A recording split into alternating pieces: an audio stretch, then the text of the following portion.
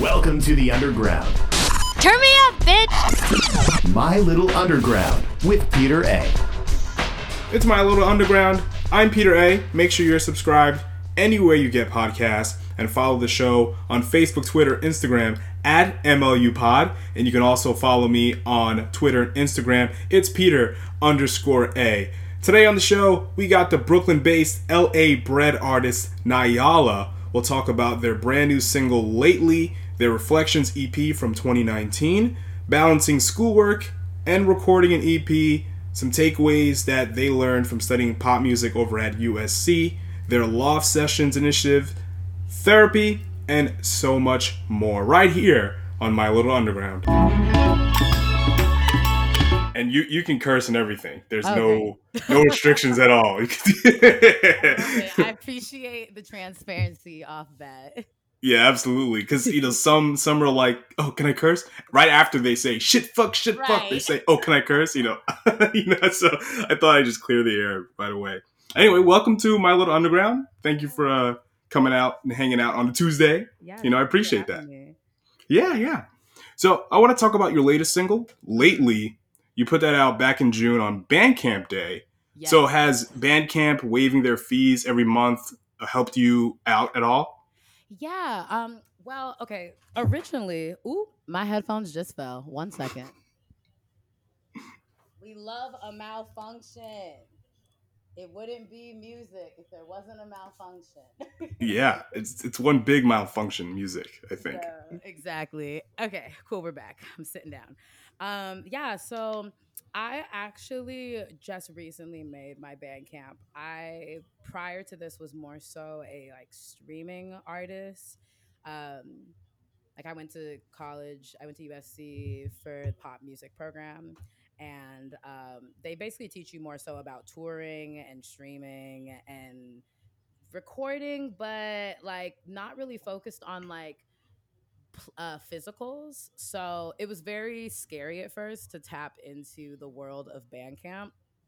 But I really appreciate how Bandcamp and so many other organizations and companies are taking the time to put artists first and prioritize the need for artists to be able to make a living, especially right now when we're in the midst of this pandemic and it's, folks aren't really able to get out. We're not able to perform. So I'm really appreciative of Bandcamp in that space, because even with just putting Lately on there, within the first week or so, making a couple $100s, I was like, oh, this is cool that, I don't have to wait for 100,000 streams to get a check.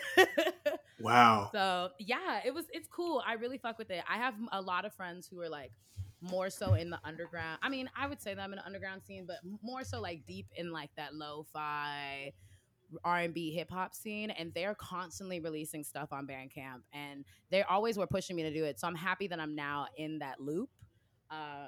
Because people artists don't realize how great it is to be able to get direct funding from people and from your fans, with playlisting and with any other streaming platform, it takes a minute for you to get a check. So shout out to Bandcamp for that. I don't know if they want to pay me for that, but shout out to Bandcamp for the. Well, I did a whole show on Bandcamp, so I'm still waiting for my check. You know what I'm saying? Wow, they got to get it together. Yeah. So when you were at USC, there was never Bandcamp was never brought up at all. No. Did you go to class with any other indie artists who may have had some sort of knowledge about the service? No, not really. All of us, I feel we're on the streaming game. I don't know if you know who Umi is, but Umi went to US, or she still goes to USC. People Muna, different folks like that. We all Ione, who's she's great. She's about to graduate this upcoming year. So many different artists, independent artists. You gotta make me a list. You gotta email me these people. Oh no, yeah, I got Please. You definitely. All of us, we weren't taught that. I feel at USC they really highlight okay, here are all the ways you can make money. So touring, collaborations. They talk a lot about playlisting, and they also talk about film and television a lot. So the ways that you can get your music placed in films, whether that be like shorts or independent or like, really big like DreamWork, HBO type of things.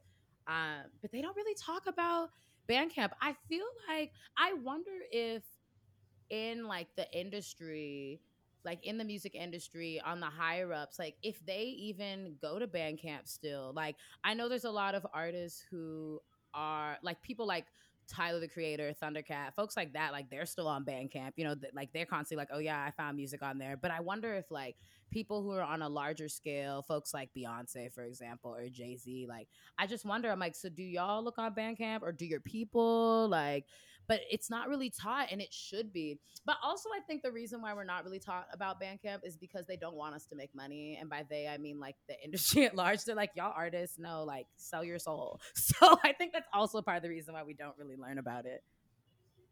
Yeah, I'm surprised that you didn't have at least like maybe one or two classmates that might have known about it.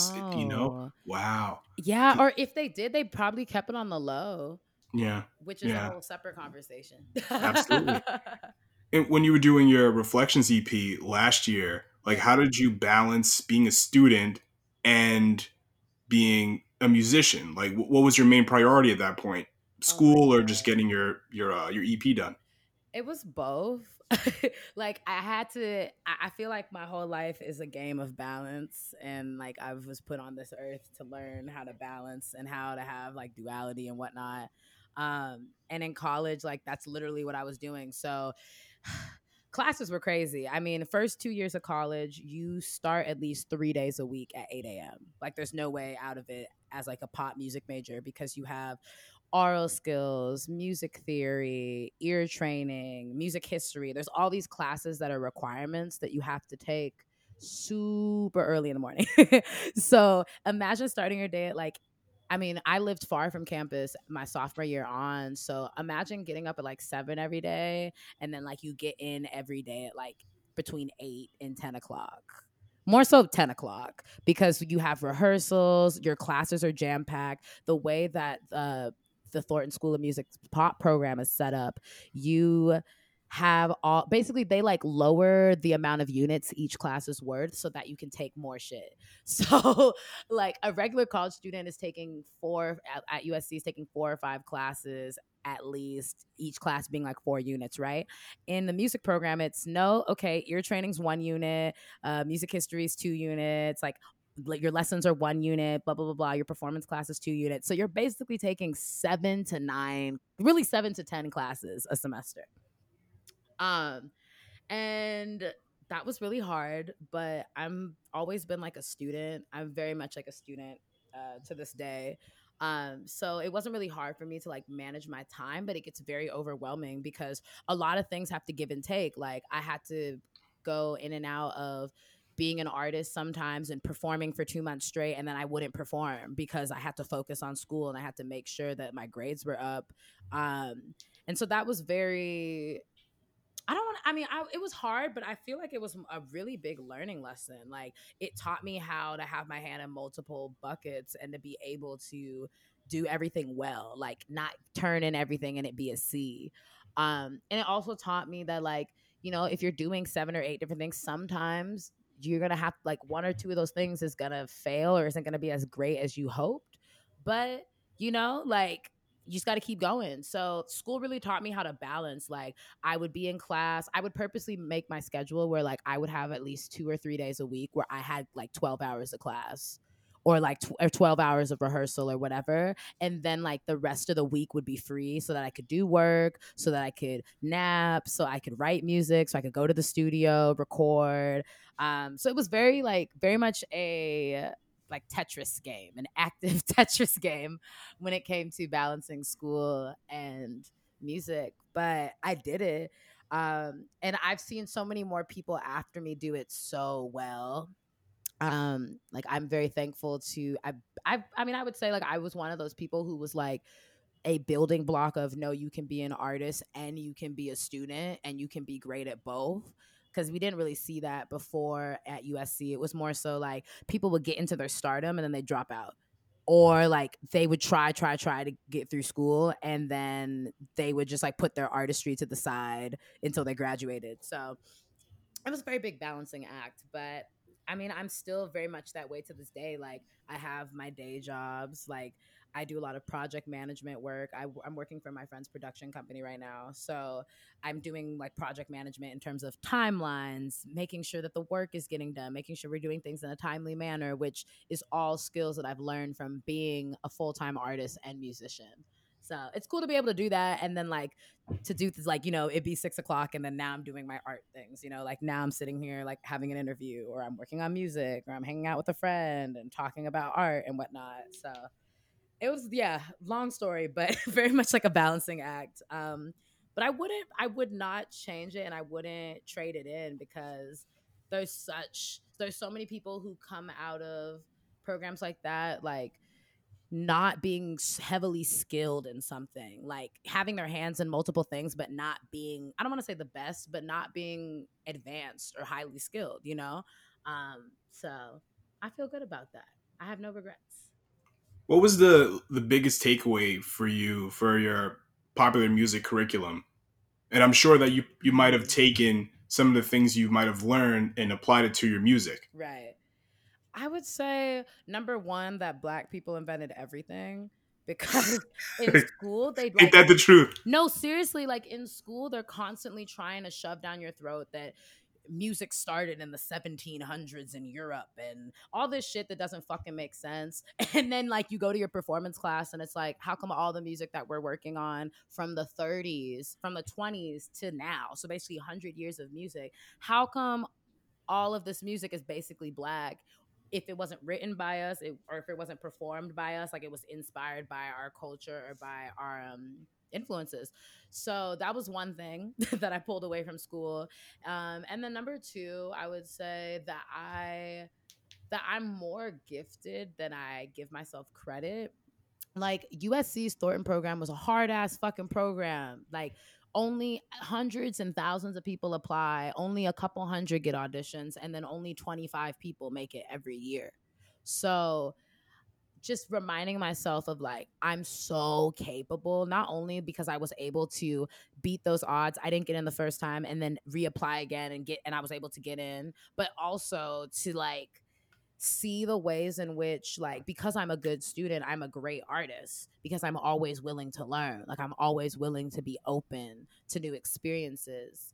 And if it wasn't for, no, I feel like if it wasn't for going to USC, I wouldn't have learned that. Like, I wouldn't have been like spoon fed all of this material that I can now regurgitate off the top of my head. Like people can talk to me about like, oh, have you ever thought about having your music in film? Like, well, what are the pros and cons of that? And I can sit and tell you the pros and cons, or like, oh, I've had experience in this, or da da da. So I am very thankful for not only the access to the information that I received, but also just the information itself. Because this was such vital stuff that is, a lot of it's really logical, but we're not taught that. Like artists, especially independent artists, especially artists from like multicultural backgrounds, so like Black and brown people, queer and trans folks, women, like we're not given the same resources as our white peers who've been raised since they were 5, taking piano lessons or vocal lessons or whatever the fuck. So to be able to just be in that space was such a blessing, because I was like, oh shit, like I already know a lot of this, but when you're not outside of the academic space, the knowledge and the materials and the information that we know about music, we know through like slang and other terms, So to be able to go into school and then be like, oh, okay, like that's what you mean when you're saying like we're talking about the kick drum, and that's what you mean when you're saying that the music feels smooth and it's legato. Okay, like these are the quote technical terms, but I've always known this information, Yeah, I think that's great that you have that takeaway and you're able to love yourself and your culture while maneuvering in a white dominated space. Yes. And your a cappella group, aside from the lack of diversity and people touching your hair without consent, what are some positive lessons that you've learned from being in this group that you may have or may have not applied to your music? Oh my gosh. I am so happy that people bring this up because it was such a painful time. For me, that whole experience taught me the importance of being mindful of who you have in your corner and how much information and how much access you allow people to have of you. Like, when I, not to say that like this is not me specifically referring to the hair thing, but just like a lesson that I learned from that was like, here I am protecting myself, being like, I don't feel comfortable, like you guys are objectifying me, you're exoticizing me, like I'm giving you these terms and I'm defining these terms for you, which is extreme labor as a Black queer femme, but you're demanding that I do it for you as if you don't have an iPhone that's more advanced than mine, um or like 5 computers or whatever. I feel like that really showed me because like I was just speaking my truth. I was like, hey, this, I'm feeling unsafe, like I don't feel comfortable. And somebody who really loves you and really cares about you will sit and honor how you are feeling and how their actions have made you feel, you know, and they're going to make an effort to at least right their wrongs or change their behavior. And so from that instance, to see that that was not how I like receive support, and like even to have, there were other people of color in the group who were also shaming me and like trying to beg for me to come back because of them. Like they wanted somebody else. They wanted me and my bluntness and my directness, but they didn't want me as a person, as like Nyala. So that whole experience really just taught me to be mindful and to like trust your gut, and also trust like when somebody shows you themselves, like believe that shit. Because I mean, the hair thing was the worst thing, but there have been so many microaggressive things that happened prior. Like, and even after that, like I left the group, and there's a whole thing where if you leave these acapella groups, like you have a vow of safety and like privacy. So they're not supposed to repeat why you left. 3 months later, they repeated why I left. And next thing you know, I'm getting bombarded with all of these white people and their stupid apologies. Not even apologies, them begging me to apologize to them for leaving, even though you physically touched me, and basically we can call it assault. It's not that deep, but like you basically touched me without my consent on several occasions. So that really just showed me like, not, you know, like not all white people are fucked up, but a lot of them are. And it's not like I'm not gonna sit and be heartbroken about it, because the reality is there's 500 years of bullshit that has not been worked through for them as in a collective, that me and my Black folks, we still have to work through. We're still working through the trauma. So I feel like that taught me to not take white gaze so like as the gaze, you know, like not like taking white gaze as the thing that I need for validation. Um, yeah, that really taught me that. And then I would say another thing that taught me was the ways that we all have our own privileges, you know, and like the way it's important that we check ourselves consistently on our privileges and check ourselves on the ways that, you know, we can oppress somebody else. Like there were a couple other Black people who knew about this situation, who were like in the group or were allies of the group, and you know they're sitting here gaslighting me, telling me to take one for the team, but it's like, here you are, a Black man trying to tell me in my Black femininity, like tell me how I need to exist. But like, your hair isn't long. They're not touching your hair. You're not being objectified in the same ways as me. Or like white women trying to be buddy buddy with me in, you know, in the face of men. But then when it comes to race, they want to be quiet or they want to change the subject. So that just really taught me that like, really, I just have to continue to stick with my own and continue to put Black folks first, put Black folks and people first who are prioritizing inclusivity and intersectionality in their work and in the work that they support.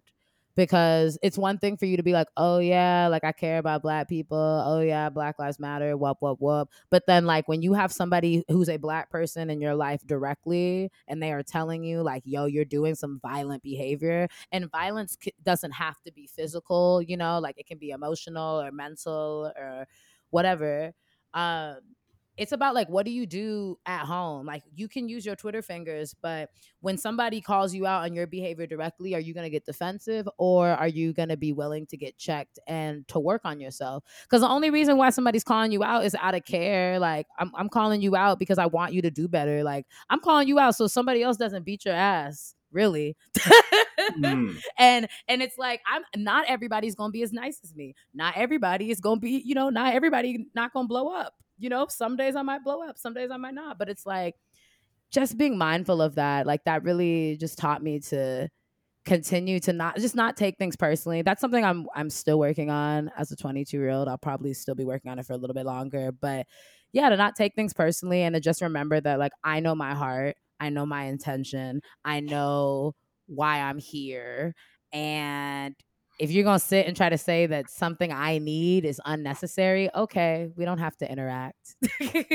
I don't really get offended anymore. Those white people really taught me that, and I'm thankful for that. You really just got the big picture, because I'm thinking you're in a acapella group. You might have picked up harmonies, arrangements, but no, you're seeing Black consciousness, love yourself, know yourself. Wow. Yeah, and not even just love yourself, but like respect yourself. Like, I mean, yes, on the musical realm, I really got a lot, like, in terms of harmony, in terms of arrangement, especially I feel like in terms of arrangement, because we made our own arrangements in the acapella group on Troy Tones. I don't care. I'll drop the name.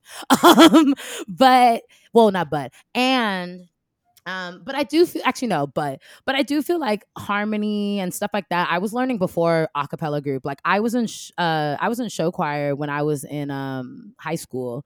I was in classical chamber choir all through high school, middle school. Like, I did musical theater, so I know harmony. Like, harmony is easy for me. I'm one of those people where, like, a song can play and I'll just start harmonizing to it, and I'll switch the harmonies in the midst of it. I would say though that being in an a cappella group did help me in terms of being in any sort of group. I really urge, like, upcoming artists to not only do solo work but also do group work, because it helps you look at the bigger picture and to focus on the music, right? Like, it's not all about you. You're able to sit and be like, okay, the altos are kind of too loud. Like, we need to hear the bass and the second tenor. So let's blend and create a picture. I feel like when you're in a group, it's all about, okay, let's come together and create a oneness, like a one sound, one energy, versus when you're a solo artist, there's so much more that you have to think about, and very important stuff that you have to think about. I just think it's important that we get the balance of both, because it's important to understand what it's like to be the lead, what it's like to be the ensemble member, what it's like to be the tech, what it's like to be behind the scenes. I'm very much a firm believer in shifting roles, because in order for you to do your role well, you kind of have to know what other people are doing, like, you kind of do have to know, like, why we have these particular roles and why these particular people are doing what they're doing. So when you came to New York, yeah, did you see the same amount of lack of diversity that the same lack of diversity in the music scene here in New York that you did when you were in your a cappella group? Not at all. First of all, I'm so thankful to be able to live in New York and to be able to be a part of the arts community out here, because the arts community here is like nothing I've ever seen. I definitely see, like, the black community in LA and the arts black community in LA is definitely taking mad notes, because the way that folks just show up for each other here is just fucking beautiful. Hold on 1 second. Let me turn off my AC because it's mad loud.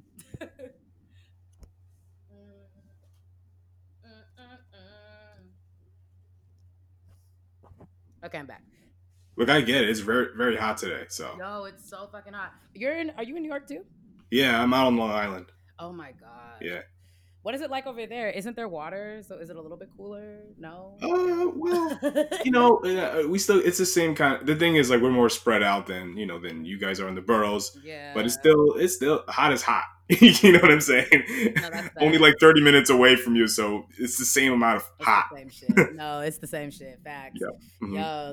So yeah, like within the music community in New York, there is like I love how everybody's for collaboration. Like everybody's really on this community focus, like where they're like, okay, like I don't need to do everything by myself. Like I can do it as a collective. Like I can sit and like be my own individual and have my own network and all that. But I can also lend my network and I can also collaborate with other artists who have similar focuses, similar intentions, and like not only spread music and share music, but also like share knowledge and insight.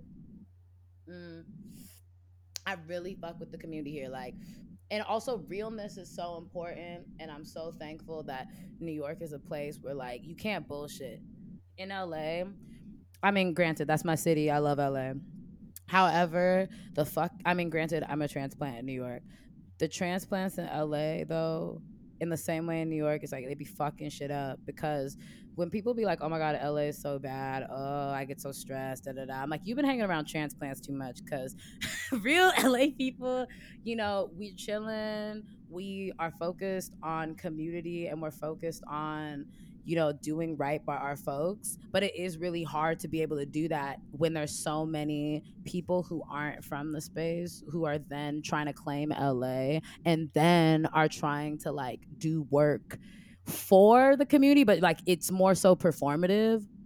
Like I'm so thankful that there's things like Pray for the Hood. I'm so thankful for things like Make Crenshaw Great Again and fuck, what is it called? I think it's South Central Cleanup.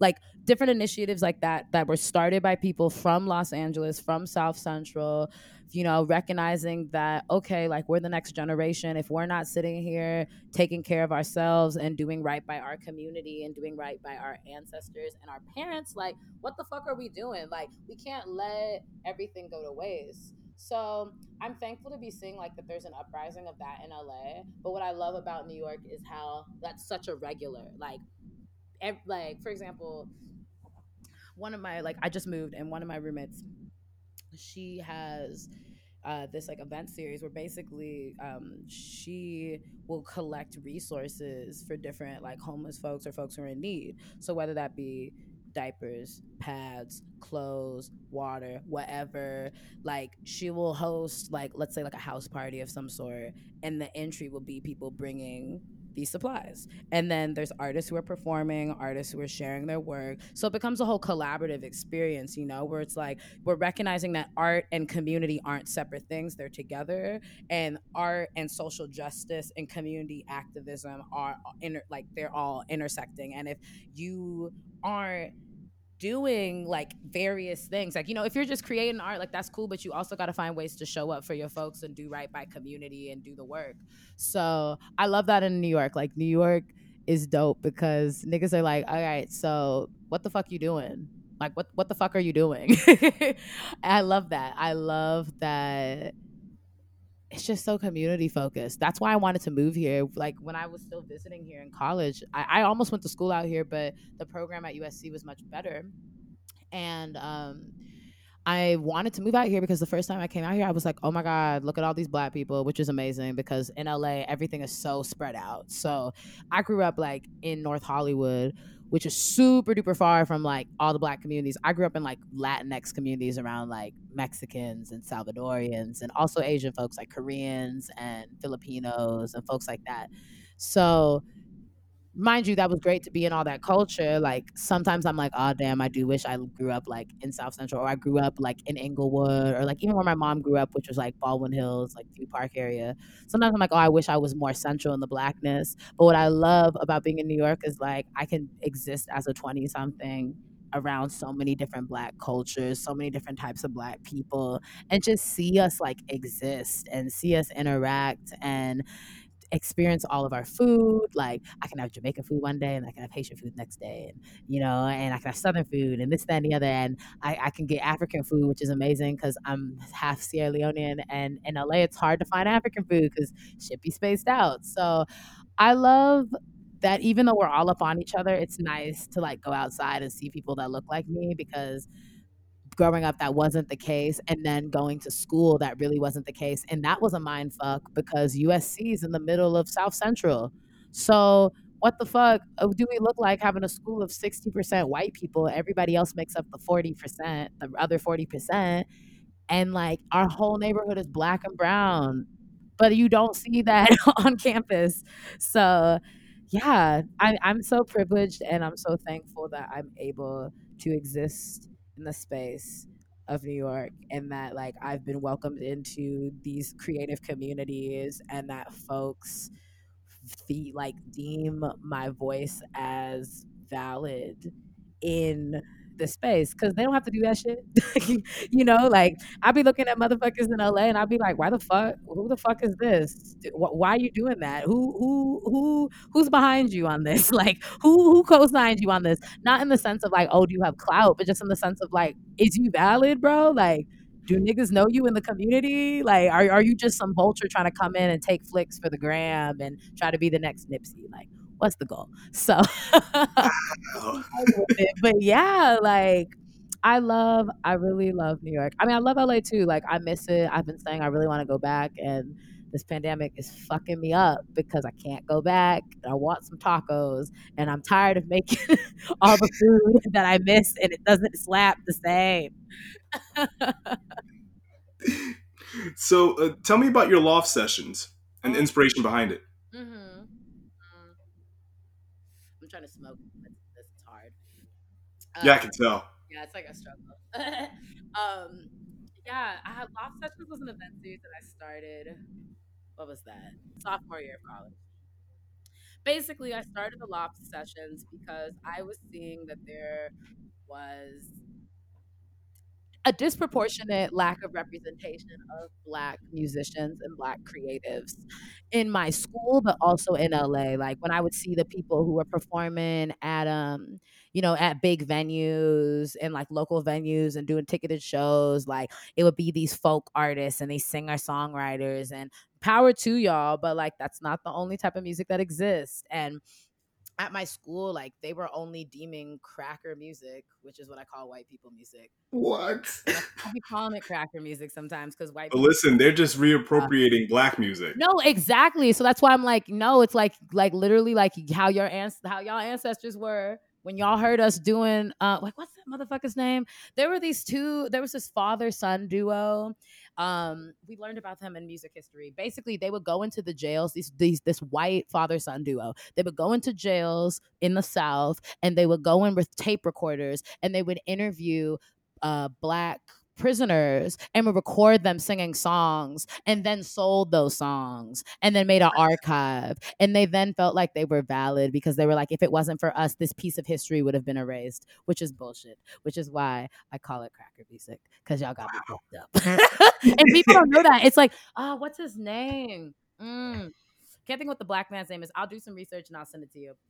Anyway, to circle all the way back, so yeah, Loft Sessions, like I would want to be performing, and outside of like my showcases for school, I wasn't really performing like that. Like I could do house parties, but like I couldn't do like, not I couldn't, I wasn't able to do like ticketed shows because my music and other Black people's music wasn't deemed as like I don't know what they thought it wasn't. I guess they thought it wasn't palatable, or it wasn't profitable. That's the word, profitable.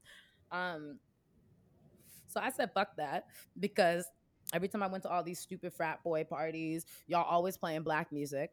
Okay. Y'all like having your Black homies in there. So y'all look cool.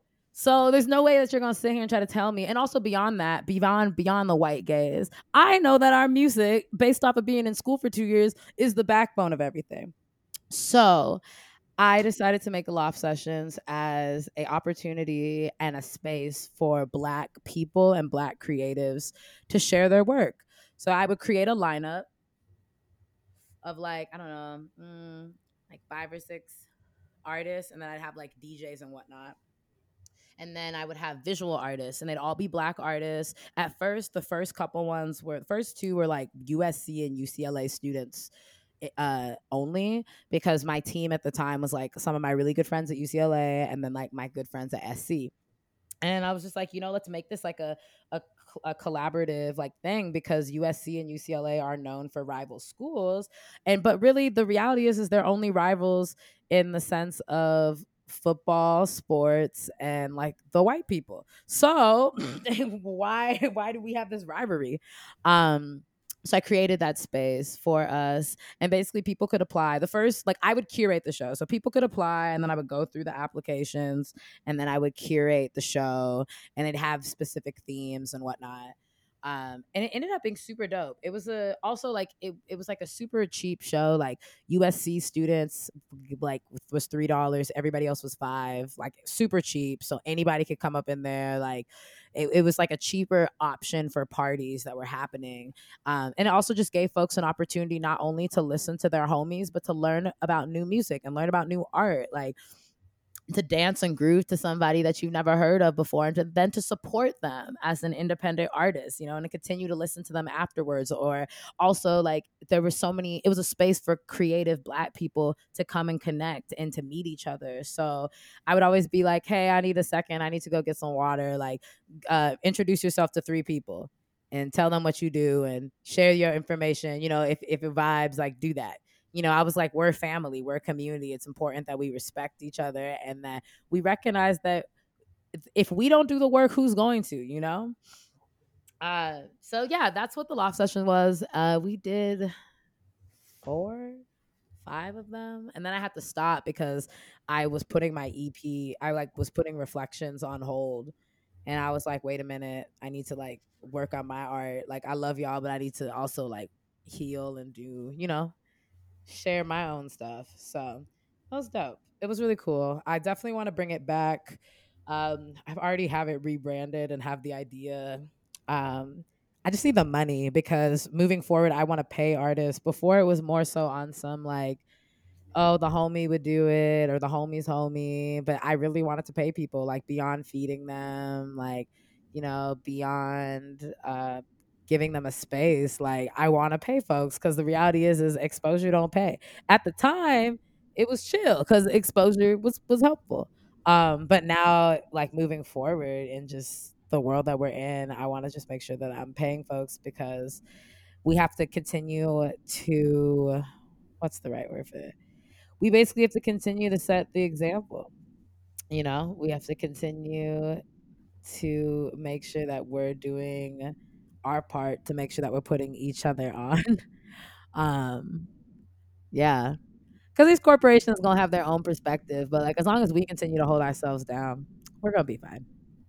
So tell me some of the differences and similarities between choosing a therapist in New York versus the West Coast. Oh my God, you looked me up so deeply. Okay, so I mean, I guess I would say choosing a therapist here has been, the therapists I've had in New York have been great so far. I've had 2. My first one, I only had her for like 5 months, maybe. No, not even. Like a couple months, and then she ended up moving on to a higher position in another office. And then my latest therapist I have, her name's Alicia. She's great. She is Black? no, she's an Asian woman, Mhm. and that's been really chill. For me, I feel like, okay, so I am very much like, I have had really bad experiences with white therapists, with white folks. I'm a lot of my marginalized identities, so folks don't really fuck with me sometimes. It's whatever, that's their shit. Wow. Um, but I've No, had, it's true. It's true. it's true. Like, I've had some therapists in the past where they they were centering their white guilt more than they were centering the fact that it was my therapy session for my healing. I've definitely experienced like feeling silenced or feeling like I can't share my full experience with my therapist in the past because of race, like because of their lack of understanding of race. Um, but I've also, I did recently, one of my therapists, she was white, but she was cool. I think the reason why she was cool was because she was young, and also I think she was queer. Like, she never said transparently, but it was implied in many of our conversations. And I really fucked with her because off rip, she was like, I told her, I said, I've had experiences in the past with white therapists where they have not heard me. They've been like more so worried about their anxiety of having a black client. And she told me, she was like, listen, like, she said, I understand. She's like, I know that I'm white. I know that I'm not going to personally understand your experiences. I recognize that. And she was like, like, at any time, she's like, this is about you and your wellness and your well-being and your health. She said, at any time, if you feel like this does not work for you, we can stop. Like, you can, and I can redirect you to somebody else and give you some references. Because she was like, at the end of the day, your well-being and your health is like, this is what's we're focusing on. We're not focused on like, oh, this makes me feel weird or da da da da or whatever the issue is. And I fucked with her because she said that off rip, but I think that's also because I was direct about the off rip. But I think she just has had experience versus like this other, I've had other white therapists where like, I think when I was younger, I didn't have like, like, you grow up being black, but you don't necessarily understand every time something is because you're black, like something happens to you because you're black. And I think when I was growing up, like, obviously I didn't have the language or the understanding to understand race in the way of like, oh, my white therapist, she's worried about seeming racist more than she's worried about my safety. But I didn't have that language back then, so I didn't really get that. But now as an adult, and like once, like when I had that therapist in college, and once I like was able to be like, oh, okay, like this is more about you. Like, you're more so worried about how you look more than you're worried about my safety, and my safety in the sense of like my wellness. My latest therapist, like I said, she's Asian and she's great. I really fuck with her.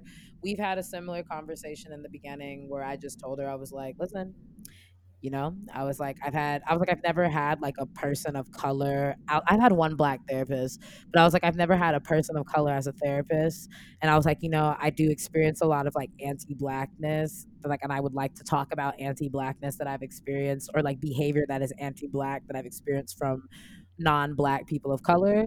And she was very transparent and very much like, I'm willing to have those conversations with you, and like, I'm here for you in whatever capacity that you need. And she was like, and if you ever feel like this isn't working, like, you can let me know. So I think it's really on the therapist. It's not on the client. It's on the therapist to decide, and to not even decide, but to determine whether or not they have the range and the capacity to be able to deal with intersectional, multicultural issues. And if they don't feel like they have the range for that, they shouldn't be a therapist. Because like, all of your clients are not going to always be white. They're not always going to be rich. They're not always going to be able-bodied. They're not always going to have all of the, like, we all have privilege, don't get me wrong, we all have privilege, but they're not always going to be like reflections of you, like literal reflections, because we're all reflections of each other, but like a literal reflection. And therapists have to do that work. They need to also check themselves in their anti-blackness, in their colorism, and their sexism, their homophobia, whatever the fuck, whatever isms and eas, bias and whatnot, phobias and whatnot. um it's important that they do that work, because it shouldn't be the job of the client to do that work for you. And it shouldn't take somebody's wellness and their well-being to be under attack for you to then recognize, oh, I have some work to do. I also just feel like the medical field is anti-black as hell and femphobic and all this crap. So I'm not fully surprised. It would be great if the medical fields would take the time to explore that and talk more about their erasure and discrimination. But that would take a lot of time, and that's not my field of study. But I'm gonna put that hope out into the universe. So you having an Asian therapist, do you feel like even though she's not black, do you feel like she was more understanding of what you were going through than your previous white therapist? Yes, definitely. Not the white therapist that I've just recently had, like, in the last year, but definitely ones prior. I do also just think in general, like, people of color, non-white people understand oppression in the sense of, like, them in relation to white people. And I think it's like a very much a case by case thing. Like, in a perfect world, it would be great for all of us to recognize anti-blackness and colorism in all facets and classism, all these things in all facets, but that's not always the case, and I recognize that. Um, but I do appreciate I think she has more of an understanding because of her experience. Even though I don't know what her obviously I don't know like her personal background or backstory and whatnot, but I think the fact that she is a person of color, she is able to resonate a little more. But that does not mean necessarily that just because she's a person of color or just because someone's a person of color that they inherently understand black experience and black issues, because every non black person of color has so much anti-blackness rooted in how they were raised and their parents and respectability politics and all that shit. So I do think she does have a better understanding, but I do just think in general, like, and I think as you get closer up the scale, right? So it's like the darker people get and the darker also in terms of like your culture, right? So in relation to whiteness. So the more complex your culture is, and as you're going up the totem pole, if we're saying like whiteness is at the bottom and blackness is at the top, if we're going up the totem pole, realistically, it's like, yeah, the closer you are to like what we're the complex and like very ranged space of blackness, the closer you get there, the ideally that's the more understanding you'd be able to get like colorism and anti-blackness and racism. But that's ideally. That's not always the reality, as we know. So what's your plan with lately? Are you gonna have a full length album, another EP, or what? So with lately, I wanted to do a video for it. So originally I wasn't going to release it until summer. Like I wasn't going to release it until like right now, honestly, like July. But then the pandemic hit, so I wasn't like we weren't able to do the video because, we're social distancing.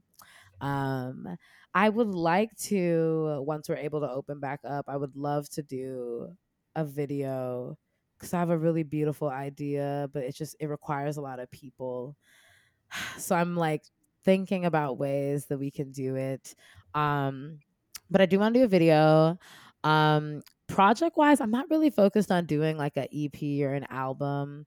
My goal is by the end of the year, maybe I'll release like one or two more songs, like on some, okay, this is where I'm at right now, because I want folks to see my progress. Right now I've been working a lot on like production. I've been working a lot on like creating my own composition and arrangement, which has been amazing, and songwriting. I've been taking lessons with one of my mentors from school, Patrice Rushen, and that's been such a privilege to be able to learn and gain insight from such a talented, multidimensional, brilliant woman. She's great. Um, so yeah, right now I'm really just focusing on improving and bettering my skills, like not being so worried about rushing to get shit out. Like we live in like this current time where we're so focused on the next thing all the time. And I just don't want to do that shit anymore. Like in school too, like academia, it teaches you to rush, rush, rush. It's in capitalism, it teaches you to quickly execute things so you can get to the next thing, but you need to execute it efficiently. And I'm right now focused on let me get everything done efficiently and make sure that there's no holes and just feel confident about whatever next material, next music that I share. I'm not really like, I think at first I had this vision of like at the beginning of the pandemic, I was like, yeah, I'm gonna get a project done and I'm gonna do these videos and I'm gonna do this and da da da. And then I was like, you know what? Like, I don't need to rush. Like, I'm still gonna be talented. I'm still gonna write great music. Like, I don't need to rush. Why is there dust in my throat to get to the next thing? Yeah, so that's where I'm at right now. Lots of creating and lots of reading. Like, I've been, we were talking earlier about the importance of making sure that, as an artist, you're also combining that social justice work and that community work. So I've been doing a lot of reading and a lot of educating myself so that I want to drink this water, but it's not cold. I'm going to drink it. 1 second. Yeah, so I've just been doing a lot of educating myself and reading, looking back on history and looking back on people who came before me that I pull inspiration from and influence from, and seeing what they had to say about, whatever they were experiencing and the circumstances and the trauma and everything that was going on and the joy in their lives. And I've also just been really deepening my politic and deepening like what I'm talking about in music, because Reflections was very personal and I appreciate it for being personal. But now I want to get to a universal message, like still talk about my personal experiences, but cultivate it in a way where it's universal. And we're also talking about Black issues and Black liberation and joy, and just talking about just my experience as a whole. I think before I kept thinking, oh, like if I want to talk about being queer, like that's a separate song. And if I want to talk about being Black, that's a separate song. And I'm focused on like, no, like this is me, take it or leave it. We're talking about all this in this moment. Like we're recognizing that I could be like excited that it's Pride Month and then sad that I can't celebrate it, and also sad that Black people are being killed. Like there's range, and I don't have to limit myself to like one particular thing. All right.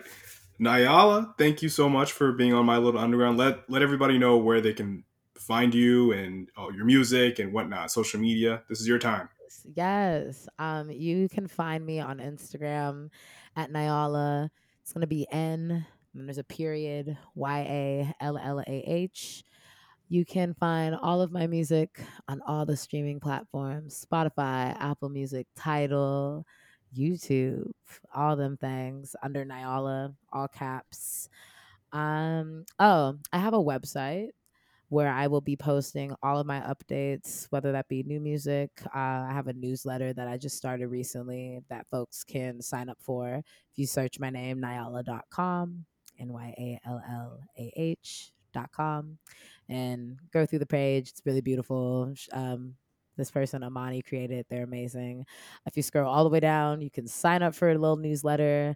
I basically like share updates on a music, whether that be like numbers, music that's being released, or behind the scenes stuff, as well as my thoughts. So if y'all are interested in signing up for that newsletter, which is called Hear Me Out for a Sec, go to my website and do that.